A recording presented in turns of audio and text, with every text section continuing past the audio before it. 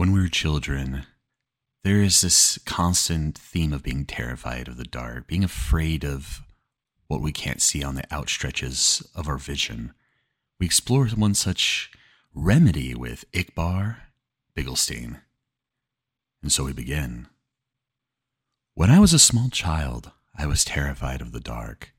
I still am. But when I was around 6 years old, I couldn't go a full night without crying out for one of my parents to search beneath my bed or in my closet for whatever monster I thought was waiting to eat me. Even with a nightlight, I would still see dark shapes moving around the corners of the room, or strange faces looking in on me from my bedroom window. My parents would do their best to console me, telling me that it was just a bad dream or a trick of the light. But in my young mind, I was positive that the second I fell asleep, the bad things would get me. Most of the time, I would just hide under the blankets until I became tired enough to stop worrying. But every now and then, I would become so panicked that I would run screaming into my parents' room, waking up my brother and sister in the process. After an ordeal like that, there would be no way that anyone would be getting a full night's rest. And eventually, after one particularly traumatizing night, my parents had enough. Unfortunately for them, they understood the futility in arguing with a 6-year-old and knew that they'd be unable to convince me to rid myself of childish fears through reason and logic. They had to be clever. It was my mother's idea to stitch together my little bedtime friend. She collected a large assortment of random pieces of fabric in her sewing machine and created what I would later refer to as Mr. Ickbarr Bigelsteine, or Ick for short. Ick was a sock monster, as my mother called him. He was made to keep me safe while I slept at night by scaring away all the other monsters. He was pretty damn creepy, I'd had to admit. Honestly, looking back on it all now, I'm still impressed that my mom could think of something so strange and disturbing looking. Ickbarr had the stitched-together look of a Frankenstein gremlin with big white button eyes and floppy cat ears.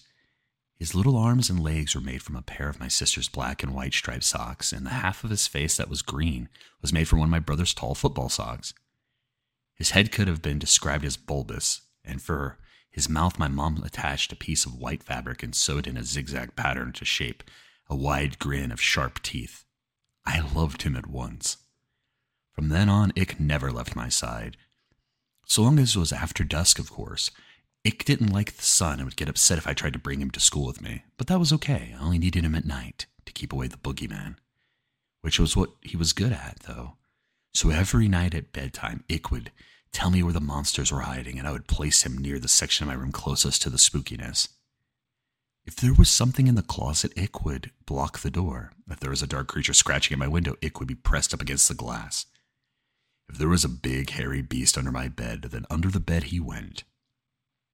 Sometimes the monsters weren't even in my room. Sometimes they would hide in my dreams, and Ickbarr would have to come with me into my nightmares. It was fun bringing Ick into my dream world, as he and I would spend hours fighting off ghouls and demons. And the best part is, in my dreams, Ick could talk to me for real. "How much do you love me?" he would ask. "More than anything," I would always tell him. One night in a dream, after I'd lost my first tooth, Ick asked me for a favor. "Can I have your tooth?" I asked him why. "To help me kill the bad things," he said.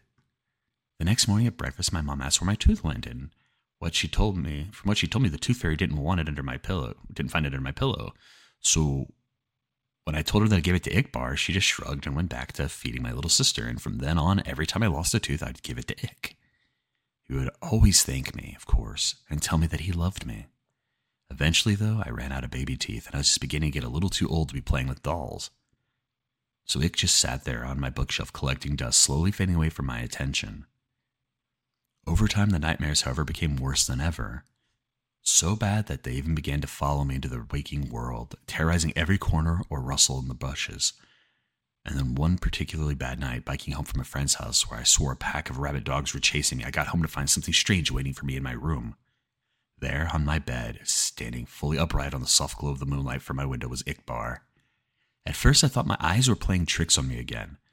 They had been all evening, so I tried to flick on the lights, and another flick of the light switch, and then another, with no change to the darkness. It was then that I started to get nervous. I backed away slowly towards the door behind me, my eyes never leaving the shape of Ick's silhouette my hand awkwardly outstretched behind, reaching for the doorknob. I was just about to get my ass out of there when I heard the door slam itself shut, locking me into the blackness. In nothing but shadows and silence, I stood frozen in place, not even breathing. For how long I can't say, but after what felt like a lifetime of cold fear, I heard the shrill, familiar voice. You stopped feeding me, so why should I protect you? Protect me from what? Let me show you. I blinked once, and everything changed. It wasn't my bedroom anymore. It was somewhere else. It wasn't hell, but the comparison wasn't far off. It was some sort of forest, a horrible, nightmarish place where partial embryonic abortions hung from the canopy. And the ground swarmed with carnivorous insects. A thick fog wafted through the air, and with it the stench of rotting meat. Lightning flashed across the night sky, and in the distance I could hear the agonizing screams of something not quite human. My head throbbed like it was about to explode, the pain forcing out a river of tears, and in my mind I heard his voice again. This is what your reality would become without me. I felt the earth shaking, footsteps approaching fast. I'm the only one who can stop it. It was behind me now, huge and angry, hot breath across my back.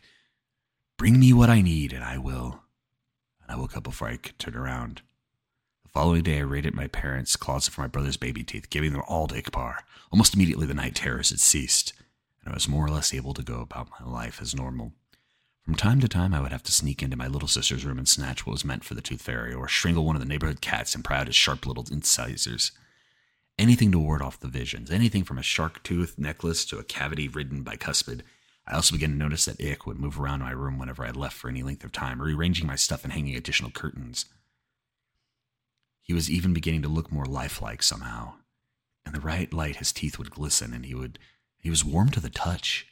As much as he creeped me out, I couldn't work up the courage just to destroy him, knowing perfectly well where that would leave me. So I went on collecting teeth for Ick throughout all of high school and college, and the older I got, the more things I would learn to fear, the more teeth Ick would need to have to keep me safe. And I'm 22 years old now, with a decent job, my own apartment, and a set of dentures. It's almost a month since Ick's last meal, and the horrors are starting to crowd around me once more. I took a detour through a parking garage after work tonight and found a man fumbling with his car keys. His teeth were stained yellow from a lifetime of cigarettes and coffee, and even still I had to use a hammer to get out the molars. When I got back to my apartment, he was waiting for me. On the ceiling in the corner, 2 white eyes and a mouth of razors. How much do you love me? He asked. More than anything, I replied, taking off my coat. More than anything in the world. And so we end. Ickbarr Bigelsteine. It's almost like its own little demon pact that he made unknowingly as a child. But in the end, where will this lead him? Are the terrors a cause of the real terrors? Are they a cause of being involved with Ickbarr?